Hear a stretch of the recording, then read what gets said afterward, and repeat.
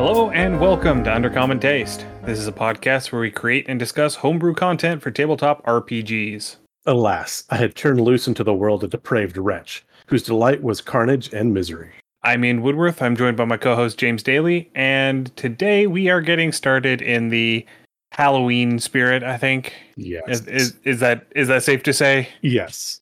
We always want to try and do something a little bit on theme for the month of October. Last year we had the lovely Craftians and Goblin Archives on to talk about different horror themed stuff, and this year we're going to be talking a little bit about Hollywood monsters. We're going with the trope of some of classic Hollywood monsters, and I think this week we're starting off with one of my favorites and probably one of my favorite D&D monster subtypes as well, constructs and golems. Absolutely, yeah. I am also a huge fan of constructs. Constructs get criminally underused in D&D, mainly because a lot of people, I think, don't really explore fully what you can do with a construct. Absolutely. And for me, I like the construct because it is very much that whole be careful what you wish for kind of thing. The construct, through most of like media and lore, will obey its orders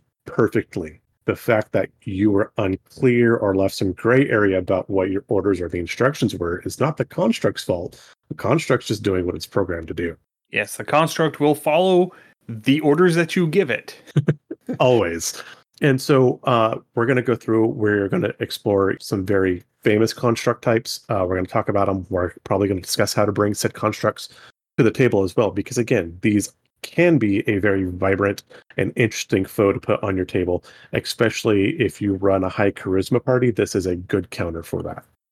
Right, or parties that rely heavily on marshals, on martial classes, they are also going to potentially run into issues dealing with constructs. Absolutely. So constructs are one of those strange fringe creature types that, fall in kind of with elementals and undead. Those three together kind of have some similar vibes and some overlap between them. I can get that because they're fundamentally unnatural. I mean, even with the elementals, they are not bestial, they're not human, they are not they are primal, but they're not organic. They are not organic. Yes, that's probably what I'm going for. Yeah. Yeah. And so, you have these things. Same the undead, they are technically organic, but they are a corrupted form of life, so they don't count. Where constructs are just pure creations of hubris, and I love that. And anytime you read any kind of construct lore, hubris and the overextending of one knowledge, they say in Jurassic Park, they were so interested if they could, they didn't ask if they should, is one of those great quotes. Right. And especially between constructs and undead, there are a lot of places where the line between the two is muddled. Oh, very fuzzy, yes. Whether it is undead or a construct. So things like flesh golems and bone golems, they are technically constructs, but they are made from animated flesh. Right. And so there is that crossover there, that muddling of types. Absolutely. If you will.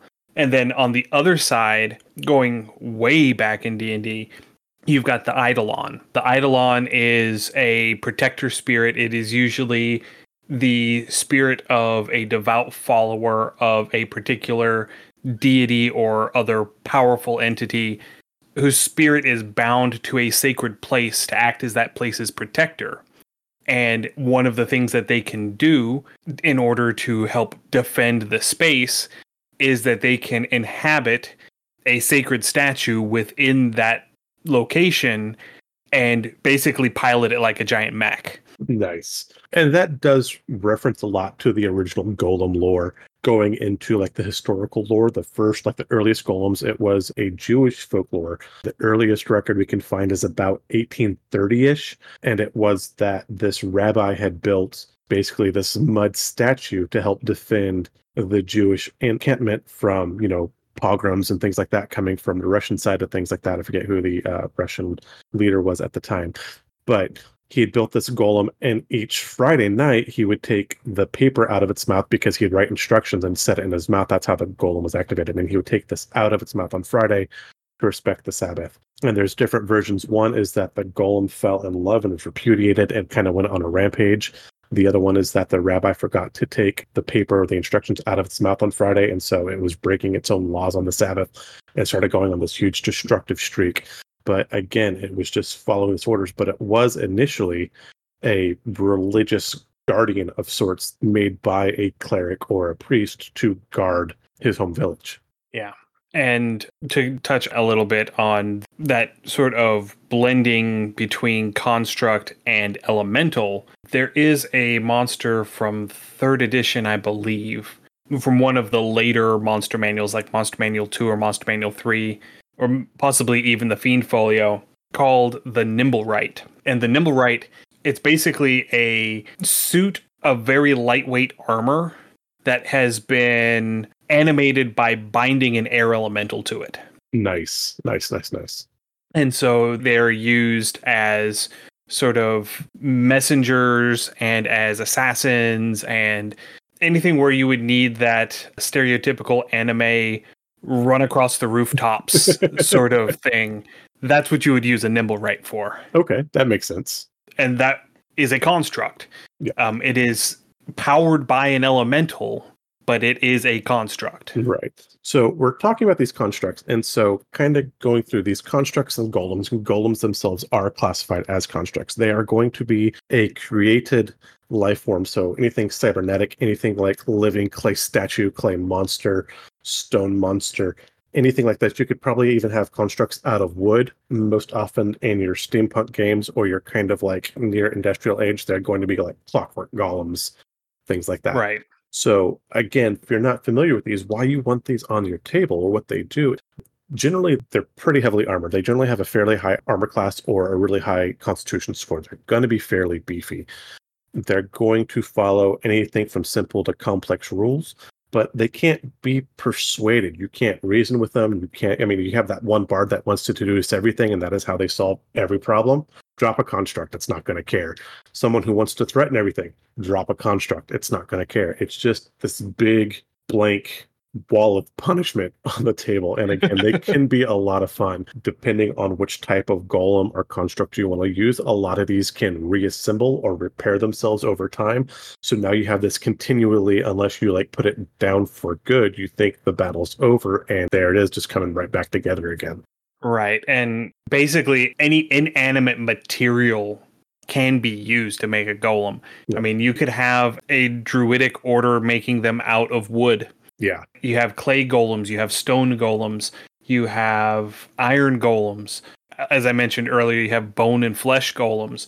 There were golems that were made out of dragon flesh. You can have glass golems. Ooh. Gargoyles. Gargoyles are a very traditional form of construct. Yes. Basically coming from the European lore that you put these grotesques on the corners of the buildings to keep the foul spirits away from the places.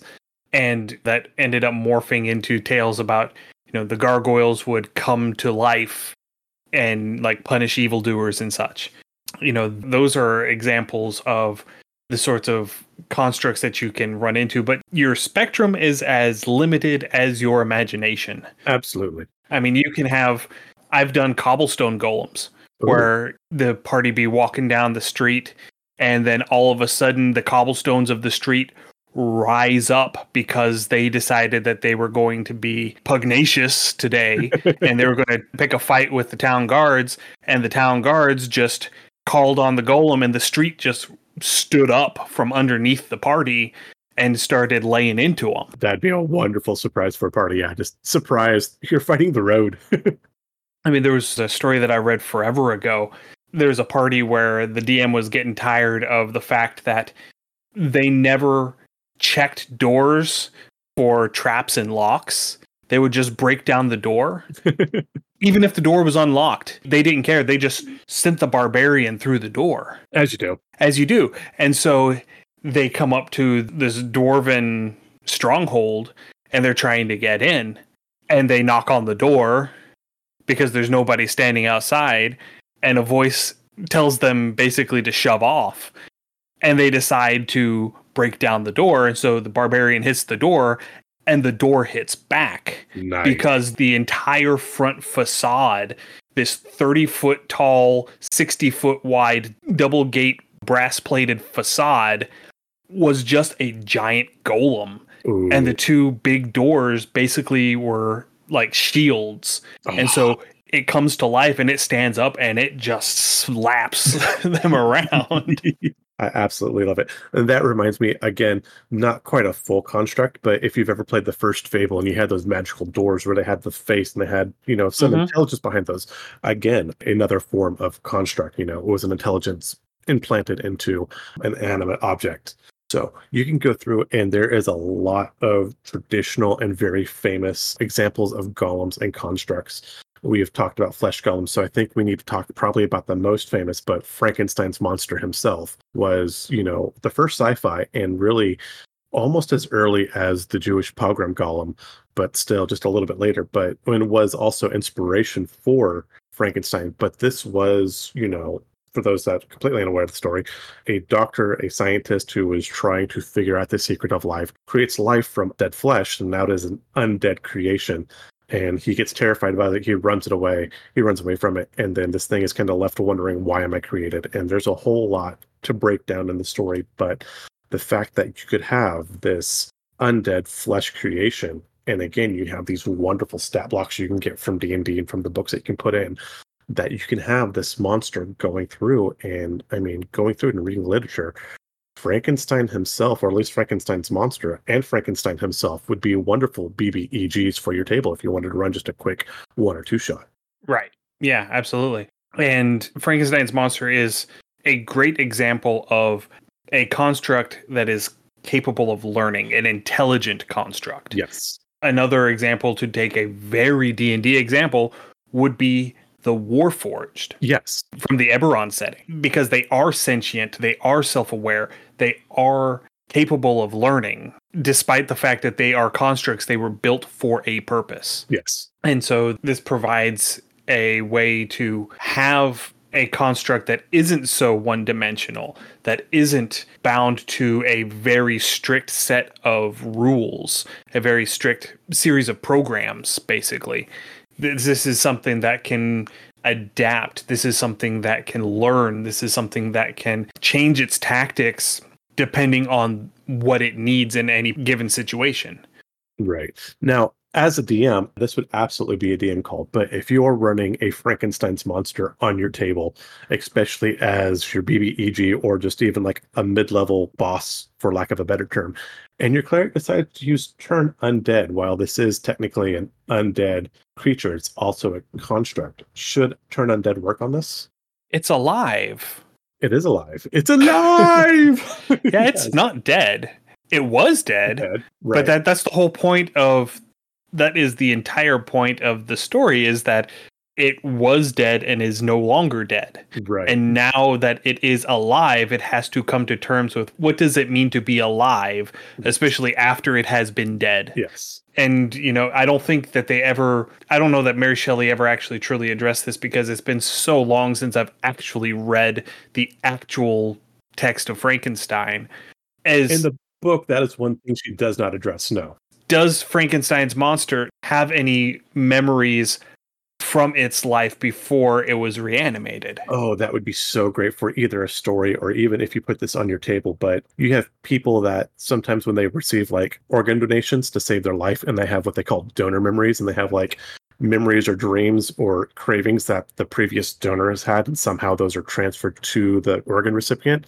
So what if the monster in this case is dealing with these conflicting donor memories as it's living its life? And so maybe part of it was a mage and part of it was a thief and part of it was a paladin, and it's trying with those conflicting things. The creature itself would be conflicted and how it would react would be conflicted, but it's trying to sort those out and figure out its own way through. I think you can make a very relatable character with this and saying that it's not outright evil. It's just fractured because of its construction. Right. And again, this is something where having an intelligent construct, you can do this. Yes. I don't think that having just your default 1 intelligence operating on programs construct is going to have that.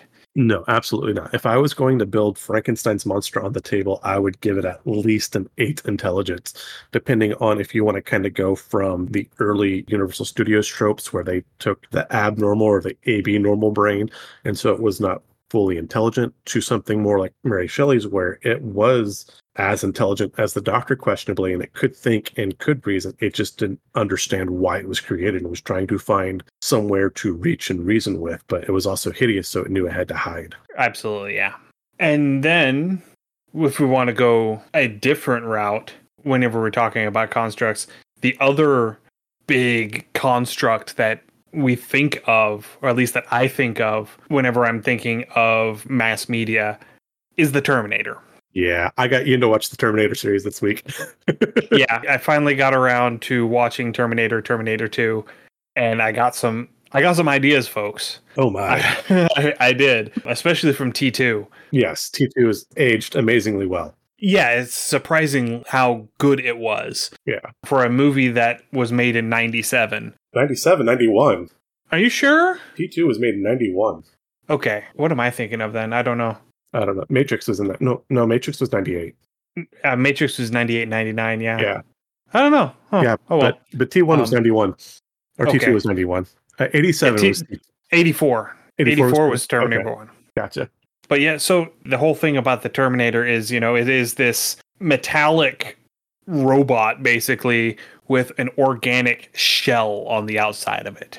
So the Terminators are capable of blending in as human because they have the human flesh on the outside of them. They're technically cyborgs. Yeah. But they have that metallic endoskeleton and the processors and all of that nonsense. And so you end up having a very tenacious foe in the form of a Terminator, and something that can blend in but doesn't need to blend in. Yeah. Something that is basically impervious to most weapons. Right. And that is another thing that you run into a lot in especially the higher level constructs, is that they have resistance or immunity to non-magical weapons. It's a very common element. And then whenever you get into Terminator 2, whenever you have the T-1000 show up, where it's basically able to turn itself into silly putty. It can smush through anything. There's one point where it flattens itself out and turns itself into the tile floor. Yes. You started talking about your Pebblestone Golem, that scene where he's out of the tile floor, is like, that's exactly what I picture. Yes. The Terminators themselves, as constructs, as golems, I really love this because they have several aspects that I really enjoy. One, they are crafted to a point where they're hard to recognize, so that it's not like, hey, there's the bad guy, but you have to actually look and try to weigh, so you have that hesitation before attacking. Two, they're self-replicating, and I love this concept of a self-replicating monster. Again, something that's kind of going through, even along the line of the Sorcerer's Apprentice with Mickey, where he shatters all of the broom handles because they're carrying too much water, and they continue to do the job they were inspelled to do, except now there's more of them, and I love that. I get that with Terminator 2. Also with Terminator, you get a lot of that feel kind of corrupted, but with iRobot. And again, these robots were created to, quote, protect humanity. And they figure the best way to protect humanity is to literally save humanity from itself. Therefore, we were all on forced lockdown while they run everything behind the scenes or in front, and they kind of shove us last to the back. In this case, the Skynet was made as a military defensive tool, became self-aware, and realized that the threat was humanity, both to itself and to us. And so therefore, it's going to preserve itself because it's intelligent enough to recognize humans as a threat. And so bringing these things to a table, this is one thing I've always wanted to do, is get something going with these constructs. And now with, where the Artificer is an official class or something like that, you could easily have your Artificer as the start, maybe not even your BBEG, but the start of this, where he's created this construct, and then the construct has created more constructs, and its skill at creating is better than the Artificers, and so they become more and more lifelike at visual inspection, and they're still trying to accomplish whatever task they've been given, but they have taken it and misinterpreted that task from what was intended, and now they are on a rampage, or they are taking over a town or raising a city or whatever it is, and your party has to go and stop it. Yeah. And there are other approaches that you can do. As listeners will know, James and I are both fans of Warcraft lore. Oh, absolutely. And there is something in the lore called the Curse of Flesh. So the world of Azeroth, where Warcraft happens, was created by these godlike people called the Titans.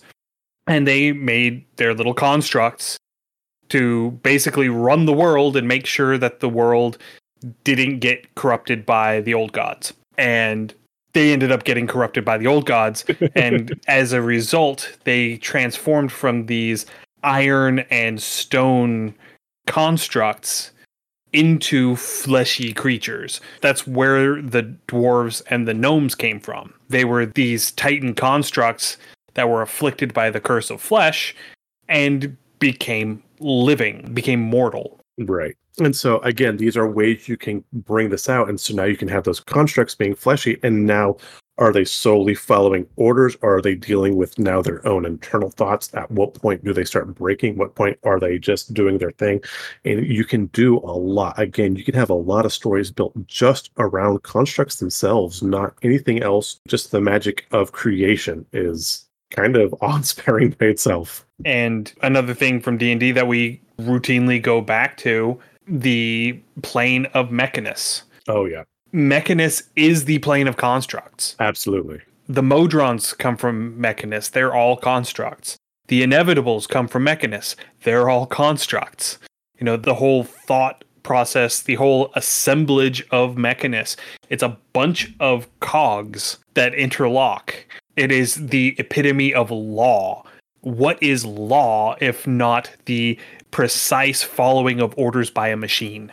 I have not thought about the Inevitables in a while, and I thank you for reminding me of those wonderful, wonderful creatures. Now, self-replicating Inevitables, and we have Skynet.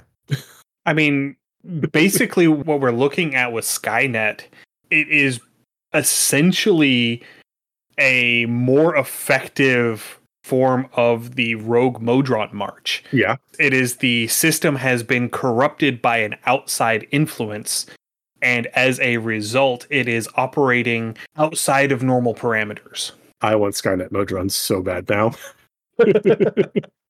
And that could also be a very interesting sort of thing to explore is, you know, figuring out why all of these constructs have suddenly shifted the perspective on their programming. Yeah. And again, going back to some older lore, I mean, Orcus was kicking about, and you have, where he tried to be the Prime. And so that definitely could be an easy, and this way you can get more of your regular D&D lore and get some orc battles in there, things like that as well.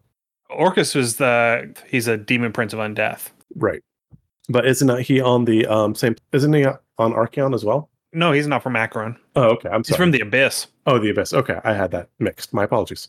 But yeah, I mean, you could definitely have that as your thing. So now you could start blending in some Planescape. You can definitely get some planeswalking in here. And again, I'm very excited for the Planescape book to come out. Yeah, that's the only D&D book that I've ordered all year after the whole OGL kerfluffle, because I was just so excited that they were bringing back Planescape. Yes. And I really, really hope that it lives up to its potential. Keeping our fingers crossed. I don't think that it will. Just putting that out there. I don't think that it will, but I'm really hoping it does. Keeping our fingers crossed. But going through, you said you think you have some ideas of how to bring some fun constructs to the table, especially borrowing from the Terminator series. So how do you envision this hitting the table? All right. So the main thing surrounding bringing something like the Terminator to a D&D table is that it's going to be an intelligent construct. Absolutely. Because it is operating in an environment where it has to adapt in order to perform its function. Okay. It is capable of assessing threats. It is capable of adapting to overcome threats. It is capable of figuring out when it is more efficient to use subterfuge and go around a threat rather than, just go through a threat. Okay. But in many cases, Terminators are not bound by any sort of morality. Absolutely no. If there is even the slightest chance that you could compromise its mission, it's just going to kill you. Yeah. The Terminators are, I'd lean them towards chaotic evil. Oh, Or, lawful evil. or what you, Lawful evil. lawful evil? Okay. Absolutely. Okay. They're constructs. They're following orders. They They are are. lawful. Okay. They are following orders, but only to the orders of the creator. Any law otherwise given is okay. I could see lawful evil. Okay. Evil because we are viewing it from human morality. Yes. Okay. No, that is fair. From its own morality standpoint, it It would be has lawful none. neutral. Yeah. Okay. It is following orders. It is going to do whatever is necessary for it to carry out its orders. Okay. No, I get that. But yeah, morality wise, again, law, good, evil, bad, it is just interested in accomplishing whatever the mission is. Yeah, and that can be exemplified really in that last sequence in Terminator 1, where this is spoilers for a 40-year-old movie, where they're in the assembly plant. And the Terminator has finally gotten Sarah Connor in the building, and the soldier that has come back in time to protect her from the Terminator has blown up the Terminator, but the top half of the Terminator is still crawling after her. Yeah, that is such a great scene. The Terminator is going to get her. It doesn't care how. It can see Sarah Connor. Its goal is to kill Sarah Connor. It is going to crawl after Sarah Connor, and Sarah Connor ends up leading it through an industrial crusher.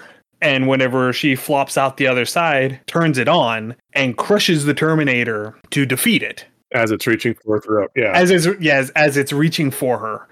That is the extent to which it is bound by its programming. Yeah, it has no self-preservation instinct at all. Well, minimal. Very minimal. I will recant that. It does have some self-preservation instinct, but if it can accomplish its mission otherwise, it will not save its life at the expense of the mission. No. Yeah. And I think the Terminator had that understanding that by going back into the past, it was so technologically advanced that it was effectively indestructible. And so it didn't need to really deal with any of the repercussions of recklessness. Yeah. Because, I mean, it walks into a police station and, just guns its way through an entire police station. Right. Yeah, it totally does the whole murder hobo thing. Yeah. He just walks in. He doesn't try to take cover. It doesn't make any efforts to avoid getting shot. And, jumping ahead to Terminator 2, that was the ultimate downfall of the T-1000. Right. Was that it got in that mindset that it didn't need to preserve itself. And so when Arnold shoots it with a grenade, and the grenade gets stuck in it, and then detonates and rips it apart, that is just the amount of trauma necessary to incapacitate it long enough to dump it into the foundry full of molten steel and destroy it. That said, a grenade detonating inside of the thing was not enough to kill it. No. Just inconvenience it for a little bit. Yeah. Neither was basically giving it a shower in liquid nitrogen. It was enough to shatter it. But like I said, it's a big puddle of mercury. It just ended up drawing itself back together and reconstituting itself. So yeah, if we were going to bring one of these to the table, the things I would bring up, definitely intelligence. So it definitely needs an intel of 10, probably 10 to 12, I would say. Would you agree with that? Yeah, I would say that for something as advanced as the T-1000, it would have at least human intelligence. At least, yeah. It might have slightly above human intelligence. It is a prototype. It is untested technology, but it is very advanced technology. And what we see from Arnold, from the Terminator, throughout the course of Terminator 2 is that they are capable of learning. Yes. They are capable of taking input from their environment and adapting future techniques to that new data. Yes. Now, with wisdom, I would be inclined to give them a slightly higher wisdom. Again, maybe a 12 to a 14, because they do have the infrared vision. They have slightly heightened hearing. That said, we could just also give the construct dark vision as well, would cover that fairly well. But again, they did have, I wouldn't say extra sensory abilities, but they did have heightened sensory abilities compared to the humans they encountered. Absolutely. Yeah, I mean, they had infrared. Yeah. Every so often, the camera would cut to the infrared view from the Terminator's eyes. Right. And infrared is dark vision. So, Yes. Right. So again, yeah. would you give them the extra bonus to their wisdom score so they had better self-perception, or would you parse that back and just give them dark vision? I mean, I would increase their perception. Absolutely. I Okay. would increase their wisdom score. I may even go so far as to give them proficiency in perception Yes. because they have this suite of technological sensors that would allow them to increase their reaction times, increase their sensory abilities, increase their processing abilities, be able to determine what sounds were faster. Okay. Yeah, I'm with you on that. So my next one's going to be an easy one. Strength score. Definitely. I'm seeing a 14 to 16 on strength score. A superhuman. It needs to be superhuman. Yeah. Okay. And this is also going to depend on what sort of challenge level you're looking for. Yes. If this is going to be something that you're going to be tormenting a lower level party with, say something that you're going to first expose your party to around level 3, 4, 5 that you expect to terrorize them with, kind of like Nemesis from Resident Evil 2, Okay. where if you don't go fast enough, he catches you. If you wanted to do it sort of that way, and then have it where by the time they hit, say, level 9 or 10, they're finally strong enough to really confront it, then, I would shoot for a CR 8 to 10 on that. And again, if you had a particularly clever party or, characters that are min-maxing to an excessive degree, they would be able to take that challenge earlier. Yeah. But giving it maybe even up to a CR 11 or 12.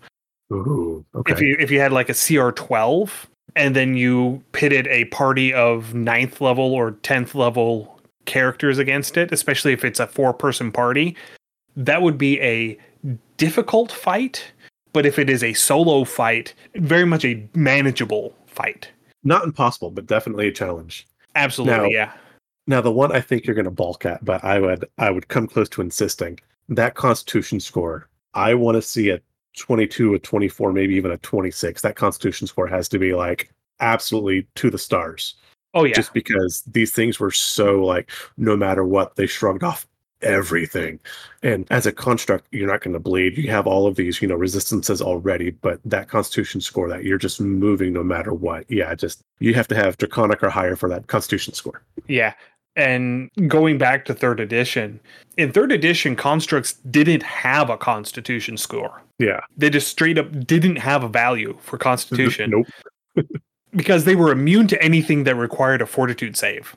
Yeah. I mean, anything that would affect the constitution of a creature just didn't work on a construct. Right. But what I'd want that Constitution for is if you level up your villains or your bad guys, every time this thing leveled and you're getting a +5, +6 to your, a D10 or D12 die roll anyway. So, I mean, yeah, because again, this thing is going to soak damage. Oh, yes. Again, going back to 3rd edition, all constructs had a D10 hit die. Yeah. Just baseline. It didn't matter what size it was. It didn't matter what level it was. All of them had a D10 hit die. In 5th edition, your hit die is determined by the size of the creature. So if it were a medium construct, it would be a D8. But I would totally be okay with cranking that up to a D10 or a D12. Absolutely.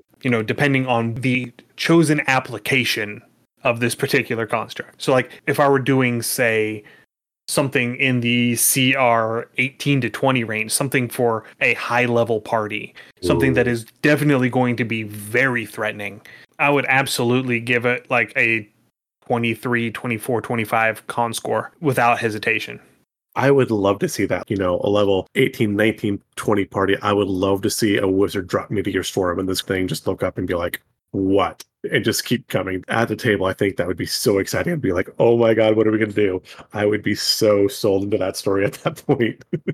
Oh, yeah. And after I finished watching Terminator 2, I sat down and I statted out a high CR Quicksilver Golem based on the T-1000. I was going to come to that real quick. But the one more stat that we do need to recognize or talk about is the charisma score. And this one I would actually put fairly low. I'd put this one probably somewhere between a 6 or an 8, if not lower, especially early on because they lack that initial rules of interaction, especially amongst human, in this case, or interspecies, because they are mechanical, they are constructs, and so they don't have all of those natural ways of reading facial expressions or things like that. So everything comes off very stolid and kind of halting and broken. So I would make that initial charisma score quite low. For the Arnold Schwarzenegger Terminator, yes. However, the first thing the T-1000 does in Terminator 2 is it offs a cop, puts on that cop's uniform, and assumes the identity of a police officer, and then goes through and convincingly impersonates a police officer the entire time it is looking for John Connor. Fair point. So, yeah, I guess if we did two different versions, one's going to have a much lower con score, and again, the more advanced would have a higher score. Yes. I still wouldn't make the T-1000's charisma score super high. Okay. I mean, in my write-up, I gave him a 16. That's probably higher than I would actually ultimately go. I would maybe bump that down to like a 12 or a 13, give it a +1. I could see a 12. Because it did have that natural performative ability. Because I think that had to deal with its ability to assume the form of anything that it sampled the genetic material of. Okay. And then maybe that particular officer was just an asshole, and so people expected it to be an asshole. Even though the police officer that the T-1000 took his uniform was not played by the same actor that played the T-1000. I did not notice that. But again, I've not watched this movie in like a decade or so. Yes, they are two different actors. Interesting. But they did look fairly similar. Gotcha. And, another thing that you conveniently don't see in the movie is that none of the cops that knew the cop whose car and uniform the T-1000 took ever run into the T-1000 and remark on that. That'd be a terrible plot hole. Yeah. I mean, that would be something where if we were talking about a TV show that was going to be like in syndication and have 14, 16, 20 episodes, that would probably come up at some point in that run. Right. But where we're working on 2.5 hours versus 20 hours, you don't really have the room to do that. Right. So we want to bring these. So we've talked about these stats so we can kind of get something on the table. But again, going from very heavy sci-fi, we've got robotics and intelligence things to something more fantasy-based D&D wise. You said you've put some thoughts and you have a way to bring these to the table? Yeah. Well, specifically the T-1000. Okay. So the way that I have it set up is for a CR-18. Oh, nice. That number might shift a little bit. It is currently a little bit overpowered for the defensive side and a little bit underpowered for the offensive side. That tends to be how my monsters end up turning out anyway, because my route is in 3rd edition where everything is defensively strong and offensively not so much. Okay. So I'm always hesitant to throw big numbers in the damage. I like that. I think the T-1000 is a better fit for the D&D table too, because again, the original Terminator tended to rely more on firearms, where the T-1000 had the ability to make those blades and piercing weapons, so it was more melee in its attack modes, so this would fit onto the D&D table a little bit better as well, I think. Yeah. So I had it as a AC 19, natural armor, 210 hit points, speed of 40 feet. Okay. So it's going to move. The whole scene where it's chasing down the car, and it's trying to catch on. So, I mean, it's right. running at a good 30, 40 miles per hour. Right. And I did end up finding a couple of different other homebrew Quicksilver golems. One was also a very high CR that had it with a speed of 80. Okay. And then another one that would be much more usable because it was a much lower CR. It was a CR8, but it had a speed of 60. And a speed of 80 would be terrifying, and there's no escape from that speed. Absolutely not. But the way I get around this is that I basically give it the mobile feat. So it can dash, disengage, or dodge as a bonus action. Okay. So it can move 40 feet action dash 40 feet, bonus action dash 40 feet. So it can move 120 feet around if it really wants to. Okay. Yeah, it can get up and go. I mean, even just, to close the gap and lay the hurt on somebody, it can move 40, bonus action dash 40, and then it still has its multi-attack whenever it closes in. Okay. That is terrifying. So yeah, I did that because a lot of these other ones didn't have anything for this Quicksilver Golem to do as a bonus action. And I think that by doing that, by giving it this extra ability, it can dash, disengage, or dodge as a bonus action, that plays into a lot of what it was able to do in the movie. I mean, because there's one scene in that last fight scene between Robert Patrick and Arnold Schwarzenegger in the Foundry where the Terminator slams the T-1000 into a piece of equipment, and all it does is basically invert itself. So the T-1000 lands face first into this piece of equipment, and as a reaction to it hitting, it just reverses its body to where now its back is against the equipment. Yeah. That was a really cool CGI thing. that was very impressive. It's amazing, again, from 91, how well the CGI in that movie holds up. It's beautifully done. So yeah, I love that. So this thing's going to book. It's going to move fast. Again, it's got some strength for attack. We did not talk about the dexterity, though. We did skip that. What did you want to put the dexterity at? I mean, this is a high CR monster. It's quick. I'm giving it a dex of 20. It's getting a plus 5. Okay. On mine, I've got a strength 22, dex 20, con 23. I like it. So it's plus 6, plus 5, plus 6. Okay, this is definitely a high-end monster. I love it. Yeah, and it is very physically imposing. And it should be physically imposing. You don't want to stand toe-to-toe with the T-1000. No, absolutely not. No, this is what your wizards are for. Yeah. So for skill proficiencies, I'm giving it proficiency with athletics, perception, performance, and stealth. All perfectly reasonable, especially for the scenes where it can mimic other people's voices and things like that. That fits perfect. Right. Damage vulnerabilities. It's vulnerable to cold and fire because of the tanker full of liquid nitrogen and the giant crucible of molten steel. Those are the only things that really truly affect it long term. Yeah, no, I can definitely buy both of those. So damage resistances. Everything. Well, I made it resistant to acid, lightning, thunder. Okay. They are going to affect it. They're not going to affect it as much. And also bludgeoning, piercing, slashing damage from magical sources. Okay. So magical, bludgeoning, piercing, slashing, half damage. Okay, I'm with you on that. Damage immunities. Necrotic, poison, and psychic. Okay. The psychic, because it's a construct. Necrotic, because it's a construct. There's nothing organic in the T-1000 to affect with necrotic. Same thing with the poison. There's nothing organic for this to latch onto.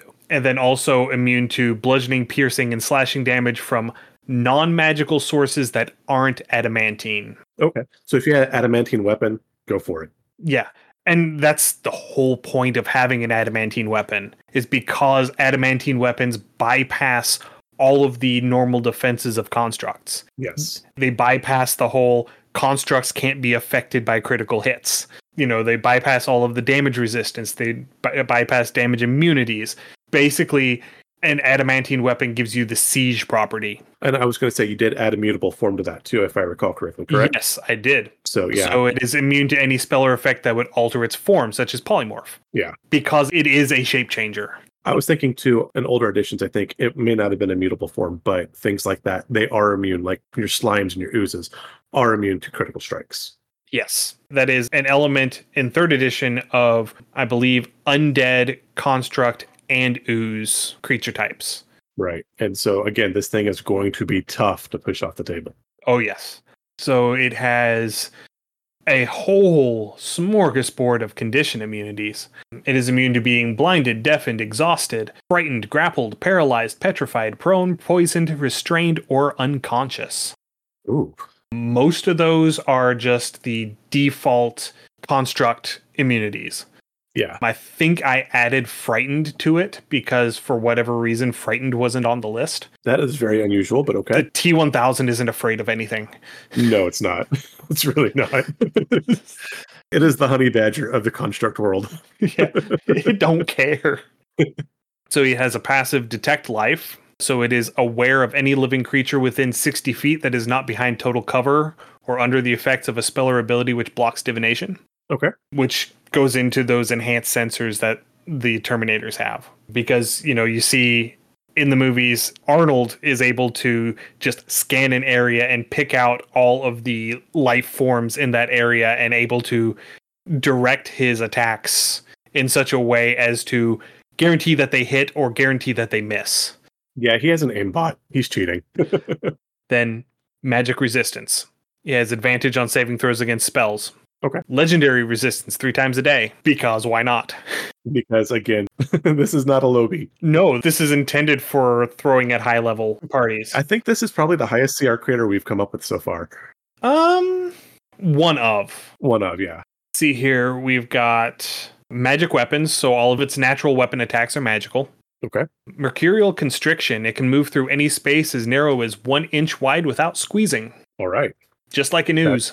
I love it. And again, that kind of goes to that scene where he smashes his way in through the windshield of the helicopter. Or through the first time you really see that is through the barred door in the mental hospital. Yes. And that's the iconic one, I think. That is the iconic scene. For me, it's when he comes in through the windshield of the helicopter. He just tells the pilot, "Get out." Because the guy just like jumps out of the helicopter. It says you can jump out of the helicopter, or you can deal with this thing that just crawled through your windshield, and jumping out was the safer option. Yeah. After headbutting through the windshield. Yes. Yeah, it headbutted through the windshield, and then it turned into a puddle and snake crawled through the hole. I'd jump out of that helicopter too. And again, if you've not seen these movies, like Ian apparently hadn't before this past week, they are definitely worth a watch. They have aged actually reasonably well considering. Right, yeah. Again, I mentioned mobile, so it can dash, disengage, or dodge as a bonus action. The different vulnerabilities that it has based off of what happened in the film. So if it takes 20 or more points of cold damage in a single attack, its movement speed is reduced by half, and it can't take reactions until the end of its next turn. If it takes 40 or more points of cold damage in a single attack, it is stunned until the end of its next turn, and it has vulnerability to all attacks which deal bludgeoning or thunder damage, even non-magical attacks. Perfect. I love that. That is beautifully fit in there. I love it. If it is reduced to 0 hit points by cold damage or while stunned by cold damage, it shatters and cannot reform itself until 1d4 rounds after it thaws. Again, beautifully done. I love that. That fits beautifully. And then the only way to destroy a Quicksilver Golem is by reducing it to 0 hit points with fire damage. Perfect. You have to kill it with fire. That's the only way to say it. Yep. Sure. Yep. So we... Okay. Oh, there's still more. Oh, okay. But wait, there's more. There's more. It has regeneration. So yes, it regains 25 hit points at the start of its turn. It doesn't function if it takes fire or cold damage. Okay. So fire and cold is how you stop its regeneration. Shape Changer. It can use an action to polymorph into a form that resembles a medium or small humanoid or object or back to its true form. Aside from its size, the statistics are the same in each form. Any equipment it is wearing or carrying can't transform. Okay. And then finally, unusual nature. It doesn't require air, food, drink, or sleep. Perfect sense. That all fits wonderfully. So what kind of scenario do we have that is going to bring a Quicksilver Golem to the table? What is its goal? What was it created for? Is it its own thing? How are we presenting this to our players? I mean, there's a whole bunch of different options for this. Oh, absolutely. This could be a type of inevitable. Yeah. An inevitable would really fit with this. This could be something that has been sent out by the inevitables to do a thing, a very specific task. Maybe it is an instance where it has to kill a target. Like there is some creature in the multiverse that its very existence is a threat to the multiverse, and so they send one of these things after it. Okay. It could be the result of a wizard who gets their hands on a manual of golems and starts playing around with things like what was the one that I was talking about? Slitherlings? No, not slitherlings. That's not what they're called. Excuse me while I go and look this up. Excuse me while I look this up. Slithering tracker? Does that sound right? Perhaps. Let me scroll up through our chat log. Conversations, we have them. Yes, we have them on occasion. It happens sometimes. Slithering tracker, yes. Yeah. So, slithering trackers are oozes that are able to change form. They basically drain life force from creatures, and they paralyze as part of their whole draining life from creatures. And the whole criterion surrounding when you would use a slithering tracker in the older editions of D&D was somebody was wounded in the dungeon. The party goes to get help, and they come back and they find a desiccated corpse because the slithering tracker waited for everybody else to leave and then paralyzed and sucked the life out of the wounded party member that got left behind. Okay. I like it. For me, I'm kind of seeing this, especially that you have reminded me of the beautiful things that are the inevitables. And the inevitables come after oath breakers and contract breakers. So I'm thinking, especially if this is a higher level party, that after your party has done, some wonderful adventures and you hit level 15, 16, 17, you come across a well-known paladin that is an oath breaker paladin. And whatever his oath was, he broke it for whatever reason they might have held. Maybe they had an alignment changed, maybe their perceptions of things have done, maybe they felt betrayed by the people they've made their oaths to, or even a warlock, and they have violated their patron. And this inevitable has now been sent after them, and they have come to your party seeking protection. Yeah, thinking along the lines of the Clockwork Soul. Yes. Let's just say that, for example, you have a warlock whose patron is a Kolya root. Or a Marut, a very high-powered inevitable. Okay. And they break that contract. They decide, I'm going to multi-class.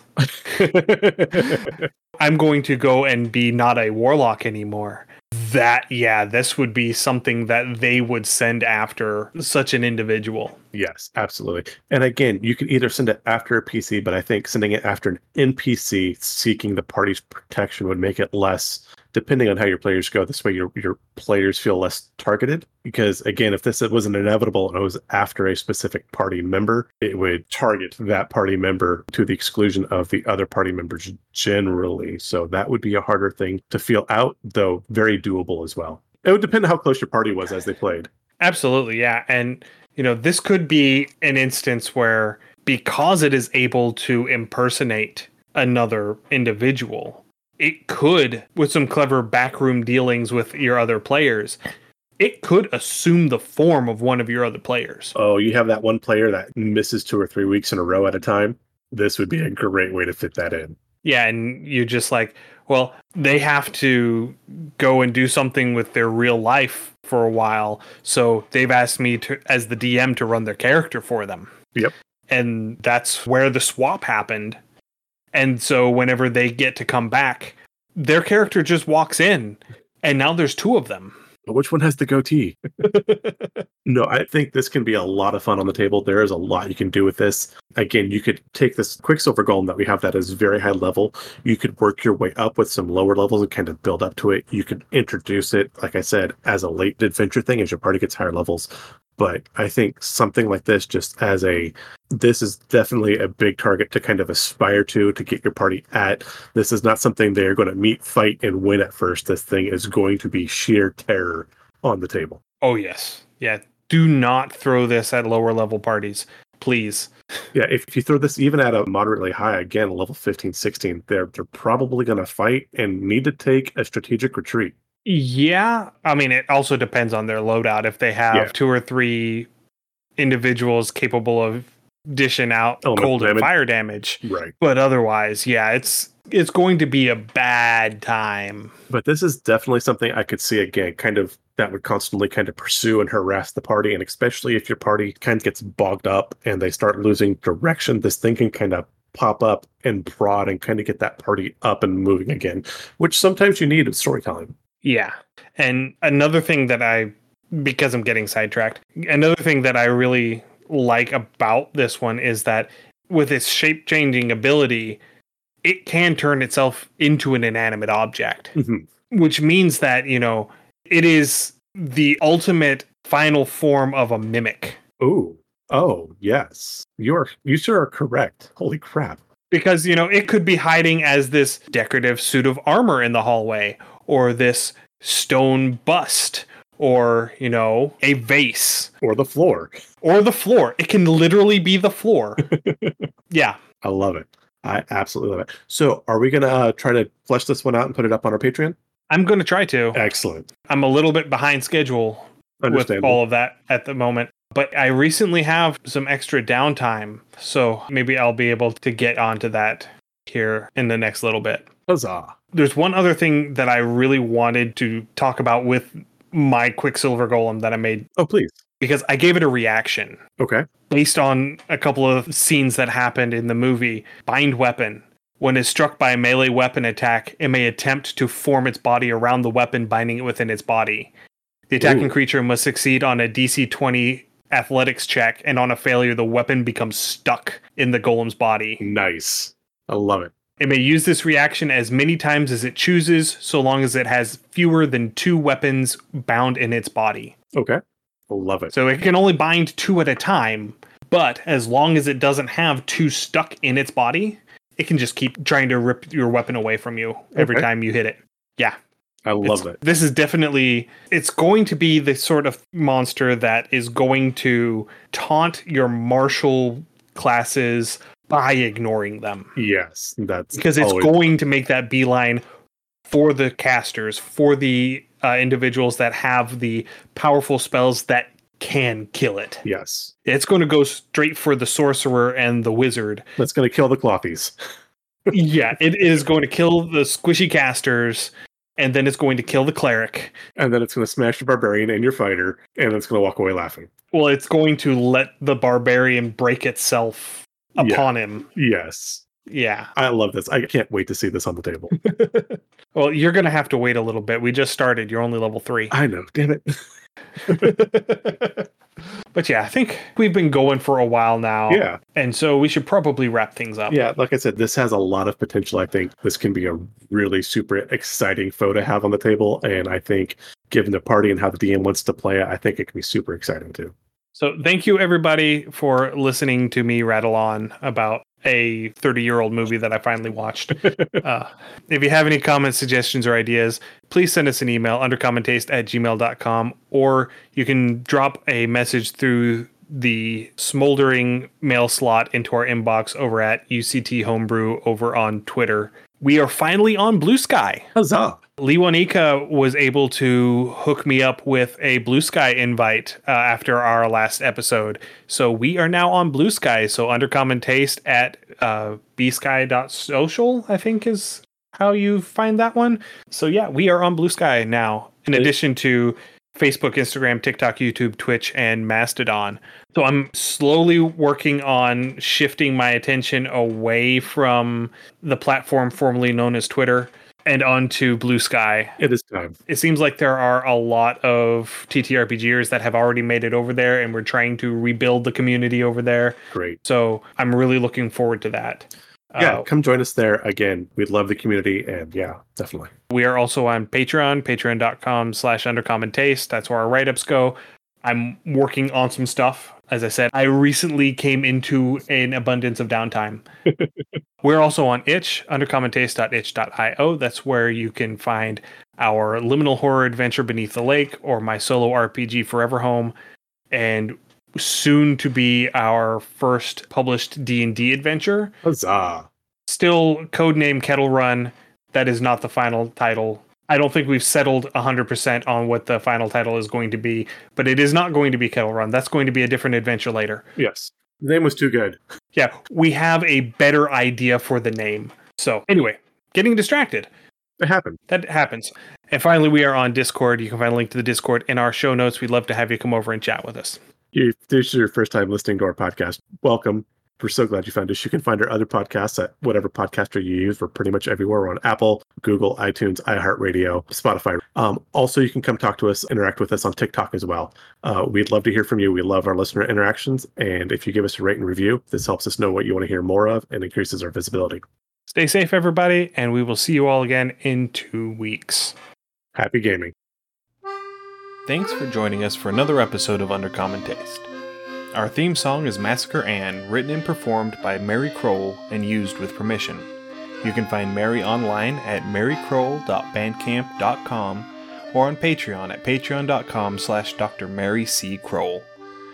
Our logo is by David Sutherland. You can find more of David's work on deviantart.com/David Sutherland or on instagram.com/Willex_73. We'll be back in 2 weeks, so stay safe, and we'll see you then.